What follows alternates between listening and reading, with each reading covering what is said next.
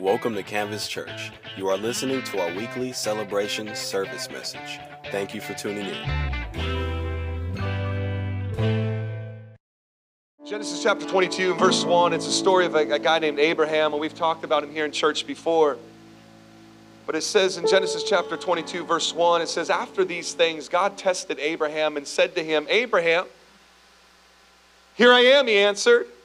He said, take your son, he said, your only son, Isaac, whom you love, who's probably about 12, 13 years old. Take him and go to the land of Moriah and offer him there as a burnt offering on one of the mountains I will tell you about. And now, if we just stop the story right there, and you're new to church, you're like, what in the world is going on?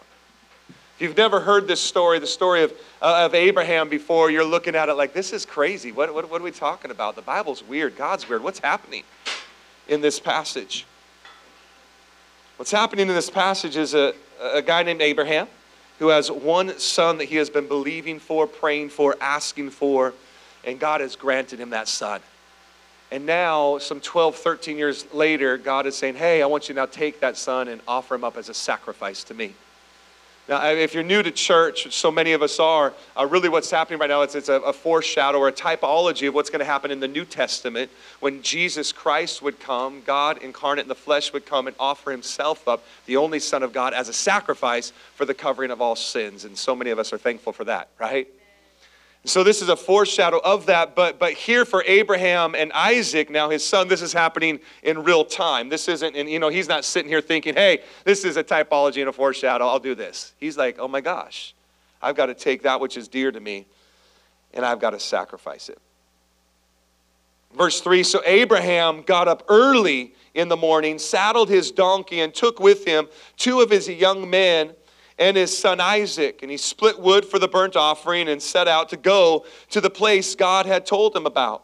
On the third day, Abraham looked up and saw the place in the distance. Then Abraham said to his young men, the servants, he said, stay here with the donkey. The boy and I will go over there to worship, then we'll come back to you. And I love what Abraham does here. Abraham has been walking for 3 days, knowing that he's going to, in obedience, take his only son and sacrifice him. Crazy story, but he's walking for 3 days with this knowledge. But with this knowledge of what he's about to do in this moment, he prophetically and in faith declares, hey, servants, you stay here, but we're going to come back. Wait a second. The story says, go take your son Isaac and sacrifice him. You might come, but in faith, Abraham says, we'll come back. Stay with the donkey. The boy and I, we're going over there, but we'll be back to you. Verse 6, Abraham took the wood for the burnt offering and laid it on his son Isaac. In his hand, he took fire and the sacrificial knife, and the two of them walked on together. Then Isaac asked a completely logical question of his father. Here's what he says. The fire and the wood are here, but where is the lamb for the burnt offering? Dad, I know we're going to sacrifice. This is what we're doing. This is what God asked us.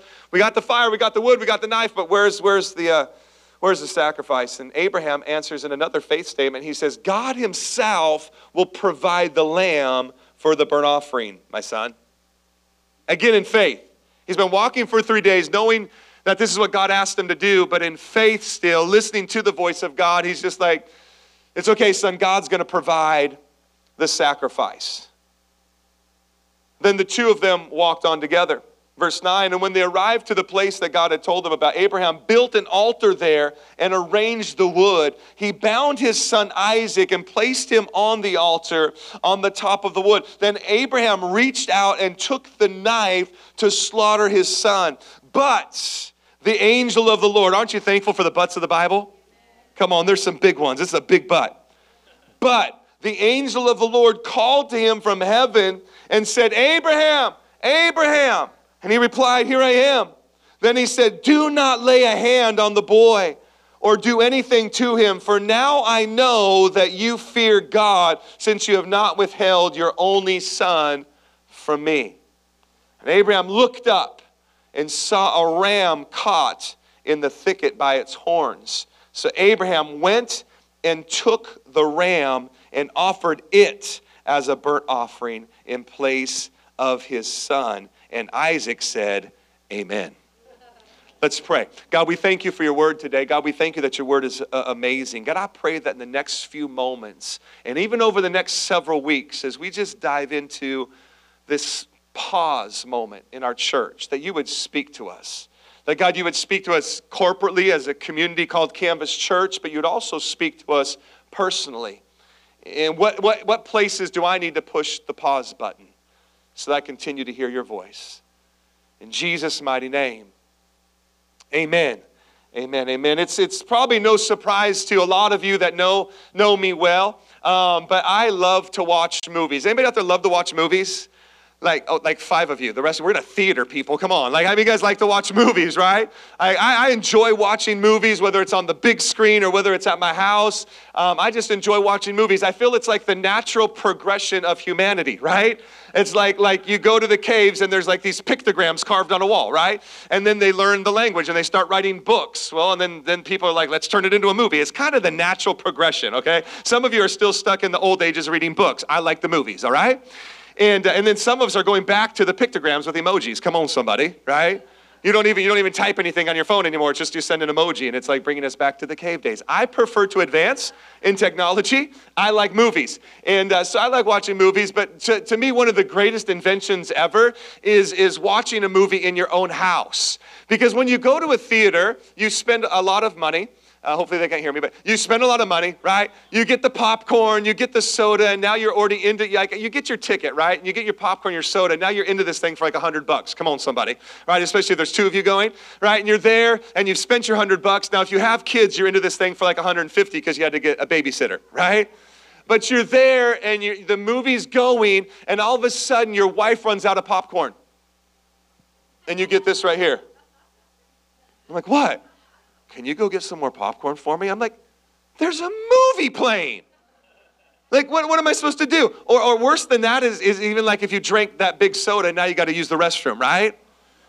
Now, some of you are like me, and you're like, you've developed something called self-control. It's one of the fruit of the Spirit. Come on, somebody. And you just hold that in until the end of the movie, right?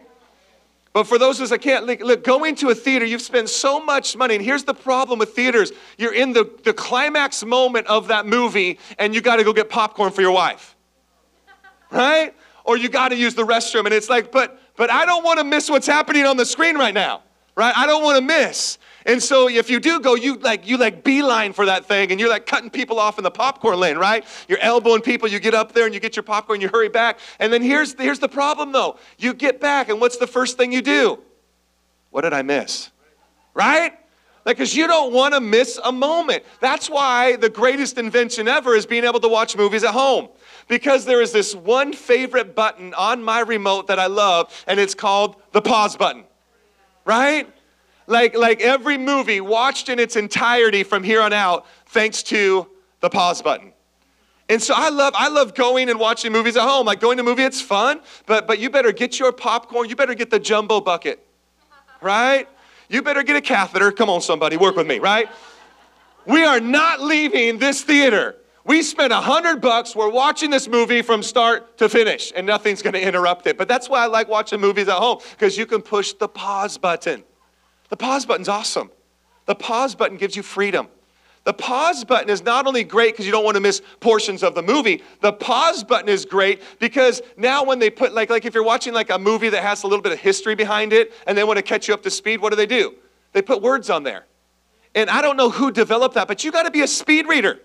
Like, what just happened? I don't know, like some princess from a faraway planet. Dun, dun, dun, dun, dun, dun, right? Like it's just like, what? I don't know. The pause button. Just pause, read, play, pause, read, play, pause, read, play, right? And you're like in the know now. The pause button is honestly one of the greatest inventions ever. Here's the thing. I believe that God wants us to live our spiritual journey with a pause button. I don't believe God wants us to just cruise through the moments of our life, getting to the next destination, the next epic moment in our life. I believe He wants us to live with a pause button. A matter of fact, there's this word in Scripture, and it's the word Selah. right? And if you've read through your Bible before, maybe you're reading through the Psalms right now, you've seen that word pop up before. You'll be reading, and all of a sudden, all by itself, there's this word Selah. And you're reading, this Selah. And then you keep reading.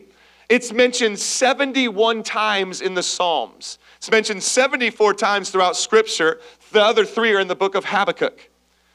But there's been some study over this. What does this word Selah mean? Although there's been a little bit of discrepancy on what it means, this is kind of like the overall accepted idea of what Selah means. Because the Psalms were written in such a way that they were meant to be sung, right? Kind of like our worship team this morning, how they're singing, right? These Psalms were written in a way that they wanted them to be sung, and so they'd be singing these. And what the word Selah is in Scripture, it's meant for them to see that, and they're not supposed to say it, okay? But if you've been reading and you've been saying it, and you don't just say Selah, you're like, Selah, right? It's okay, you can keep reading it. But for them, what it was is when they saw that, it meant for them to just stop for a moment, take a deep breath, and then get ready for the next verse. And I believe that's the way God intended us to live our spiritual journey. That He meant us to live in these Selah moments. And so for the next couple weeks, or however long it goes, here if you're taking notes, which you can do by downloading our app, if you're taking notes, Selah here for us means to pause, reflect, and recharge. To pause, reflect, and recharge. And I believe that's what God's saying to Canvas Church right now. And I believe it's what God's saying to me and maybe many of you is just, hey guys, hit the pause button. Don't be in such a hurry to get to the next thing, the next moment. And it can even be a good thing, but to get to that next thing, that next moment in your life that you start missing out on everything God's doing around you. Just hit the pause button. Slow down. Enjoy what I'm doing. Embrace what I'm doing. And just kind of bask in it, right? The pause button. Selah in Scripture is that pause button. I believe God is saying, I want you to push the pause button, because if we do not Selah, if we do not push the pause button, we miss all the incredible things God is doing around us. We miss out on all these incredible opportunities, provisions, miracles, relationships, connections, small groups. We miss out on it. But if we just take a deep breath and just pause, say, God, what are you doing right now in this community? What are you doing in Canvas Church? What are you doing in my life? And not miss the moments that are happening now, trying to get to the next moment of your life or your spiritual journey. And I love today's passage because Abraham paints this idea of living in the Selah moments of life. It's not just here, it happens in other places, and we'll reference those, but here in this particular passage that we read today, Abraham is in such a place of pause, of reflection, of Selah, that he actually can hear the voice of God come to him and say, hey, Abraham, and he actually responds. Here I am. And God says, good, here's what I want you to do. I want you to take your one and only son. And I don't know if he's like sitting on the edge of his seat right now, like, yeah, what are we going to do together? And God's like, I want you to take him and I want you to sacrifice him. What? But because Abraham learned to live in these pause moments, these Selah moments, he hears and then he obeys. Matter of fact, the Bible says he gets up early the next morning to go to do it. Now I have some conflicting thoughts about that, because to me it could, he's so obedient, he just wanted to get up early and do it, or he's like, I'm going to change my mind, so I better get up early and go do it, right? But either way, he gets up and he goes on this journey and he walks for 3 days, contemplating, thinking about what God has asked him to do. And he's walking in obedience. But I love it because he's so in tune with God that he even throws up some signals. When all of a sudden they stop at the mountain where he's supposed to go 3 days into the journey, and he says to the servants, hey guys, you wait here. We're going to go up there, sacrifice, and we'll, wink, wink, we'll be back. We'll be back together. Just throw some signals up to God. And then they start making the climb. And his son Isaac, 12, 13 years old, somewhere around there, he asks a completely logical question. Dad, we got wood, we got fire, we got the knife. Where's the animal for the sacrifice. And Abraham, again, makes this faith statement. God will provide for himself the lamb to be slain. Right, God? Just send it up there. Gets up the mountain. Still no sacrifice, no lamb, nothing. And so what does he do? He continues to walk in obedience. As he's walking in obedience. Now, here's the part of the story that I believe God omitted from the Bible. So bear with me, right? How many of you grew up in church? How many of you just, if you grew up in church, just shoot your hand in the air, wave it around like you just do care. All right, awesome. Awesome. So like half of you, you're like, I didn't grow up in church, this is new. So you know nothing about flannel graphs. Come on, somebody. Right? And you're like, what's a flannel graph? It was like real-time video back when I was a kid in church, all right? It was a piece of cloth on a board that you threw other piece of cloth on that were cut out like people, all right? That's it, right? We didn't even have claymation videos yet, all right? It was just cloth on cloth. There it is. Here's your story, kids. Enjoy it. And I remember they would tell this story in Sunday school, and this is a tough one to tell in Sunday school. I mean, how do you tell an 8-year-old, hey, I'm going to tell you a story today about a dad who goes and he's going to kill his son. Doesn't go over real well, right? So they got the cute little flannel graph, and they're like, so here's Abraham. Don't worry, kids, the story gets good. And they're telling the story. But every time I heard that story in Sunday school, they didn't just tell like Abraham's obedience. They talked about Isaac on the other side. Even though you don't really necessarily see it in this story, they talked about like Isaac like being this willing sacrifice. Now the problem with that picture to me is this, is I'm the youngest of 4, so I have 3 older brothers. But if my dad came to me and said, hey, Ben, we're going to go up the mountain and we're going to sacrifice something, and I'm looking around and there's no lamb, right? And all of a sudden, like dad's like, hey, you want to be the willing sacrifice? I'm like, bleep no. Are you kidding me? No, like the minute he gets the knife out and he says, hey, God spoke to me and you're supposed to be the sacrifice, I'm like, come on, we're going right now. I don't care how good of a dad you've been to me, I don't want to die. Is somebody with me this morning? But they tell this story like, it's like, okay, Dad, tie me up. If he was willing, why did he have to tie him up? Logical question, right? Like, I'm pretty sure Isaac wasn't cool with the whole thing. So I'm pretty sure the part of the story that God omitted is the part where they were duking it out, right? And Abraham just somehow put a choker on him, like, knocked him out and then tied him up, right? Or maybe he did the surprise attack. Hey, Isaac, yeah, Dad, look over there, Ram. Oh, and then jumps him from behind, right? Throws him on the altar all tied up. Dad, what are you doing? Right? Help. Okay? But Abraham does it. Complete obedience. Now, at this point, if you tell the story like that, you're like, man, Abraham's a jerk. What's Abraham doing? That's your son, man. You had to knock him out, tie him up, throw him on the altar. Abraham's just being obedient to God. He's doing the last thing God told him to do. But because Abraham learned to live in the Selah moments, in these pause moments, I'm pretty sure that this thing, remember I like movies, I'm pretty sure this part of the story played out like a movie. You know, like where all of a sudden you know something's going to happen, it goes into slow motion, right? Or somehow, you know the movies where like you can just shoot somebody, but then they get in the shootout and like there's 1,000 bullets flying and nobody dies. It's like, so frustrating. Of course, they got out right before the explosion. Shocker.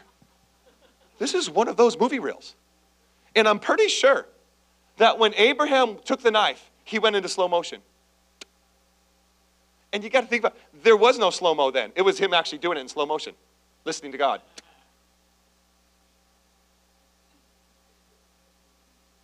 Isaac's laying there. Right? It's all in slow-mo, and Abraham's lifting it. Isaac's. Abraham's looking around. He may have even wound up once. Just as he's about to sacrifice, he hears the voice of God. Stop! Abraham, don't do it! What?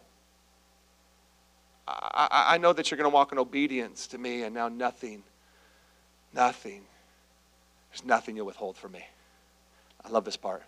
So then Abraham lifts up his eyes. Maybe in slow motion again.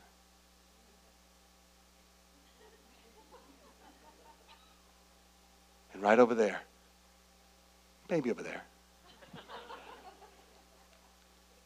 there's a ram caught by the horns in the thickets. And this is actually the passage where we discover a new name of God.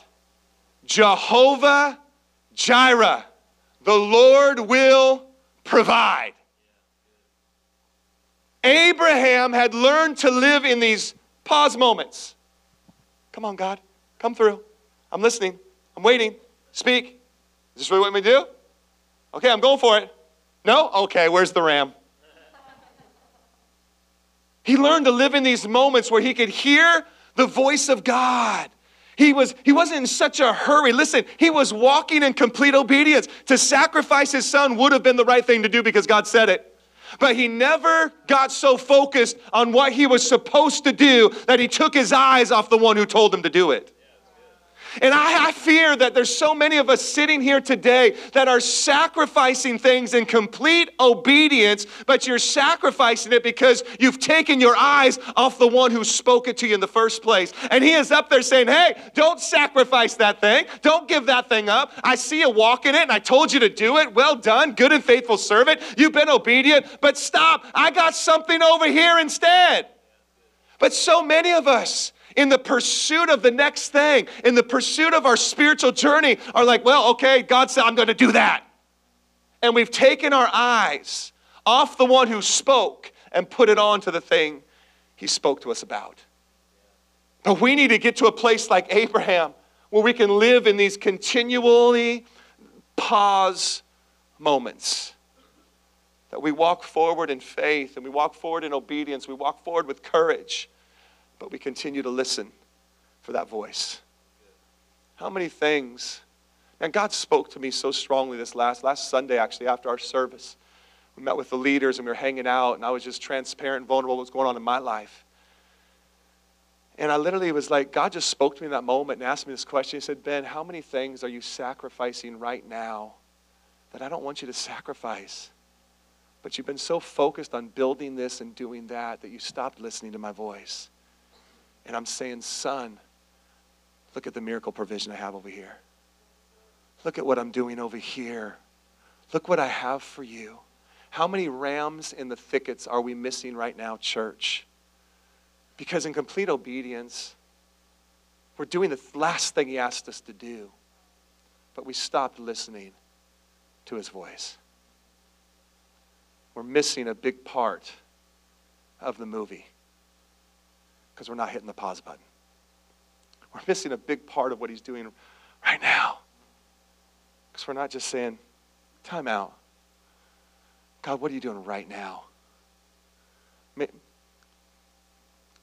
can't help but think about the ram. The ram that God just so sovereignly directed to be that provision for that sacrifice. So that son could live. Man, maybe Canvas Church is that ram for you. And we're here. And we're saying, come on. Come on. Don't sacrifice. Don't do that. Are you with me this morning? Experience Jesus. And as we just kind of wrap it up, band, come on up. I look at Abraham's life, and there's three specific, he has so many great qualities and characters, but there's three specific ones I see that I believe led him to this moment. If you're taking notes, the first one is this, is he was a man of obedience. He was a man of obedience, man. He just heard God speak and he did it. He heard God speak and he stepped out. He said, I'm going to obey. We see his obedience not only here in this passage where he says, okay, God, I'm going to do it. But we see his obedience in Genesis 12, 1 through 5. When God shows up to him and says, hey, Abraham, I'm going to take you someplace. And he's like, cool. He goes, so I just want you to get up and I want you to start walking. Where are we going? Don't worry about it. I'm just going to take you there. But where? Dad, just keep walking. but I don't know where. That's all right. Okay, let's saddle everything up. Let's get everything together. All right. Let's go, people. And in complete obedience, man, he gets up and he walks. He does the very next step that God gives him.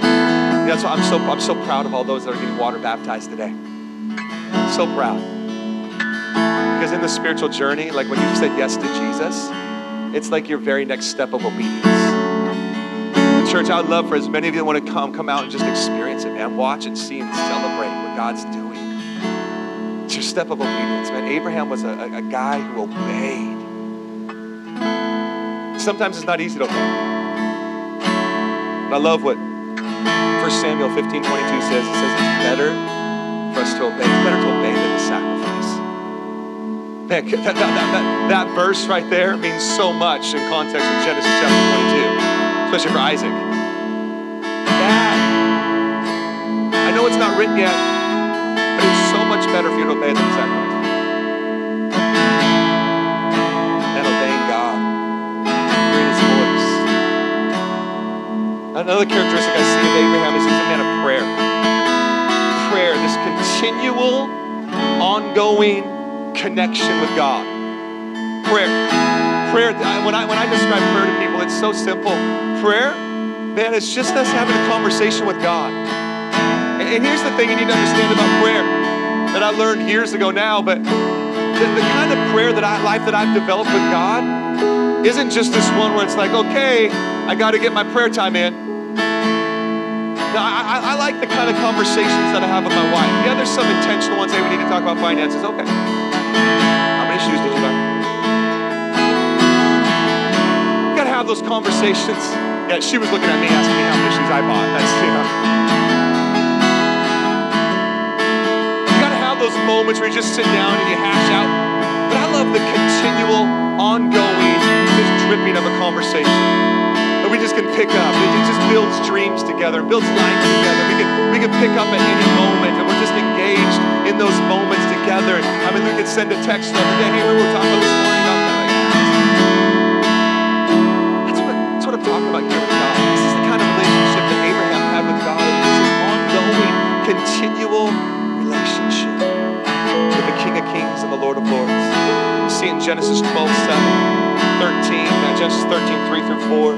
Genesis 21:33 and Genesis 20:17, where Abraham would literally take moments and erect these altars, these places of prayer, this connection with God. Lastly,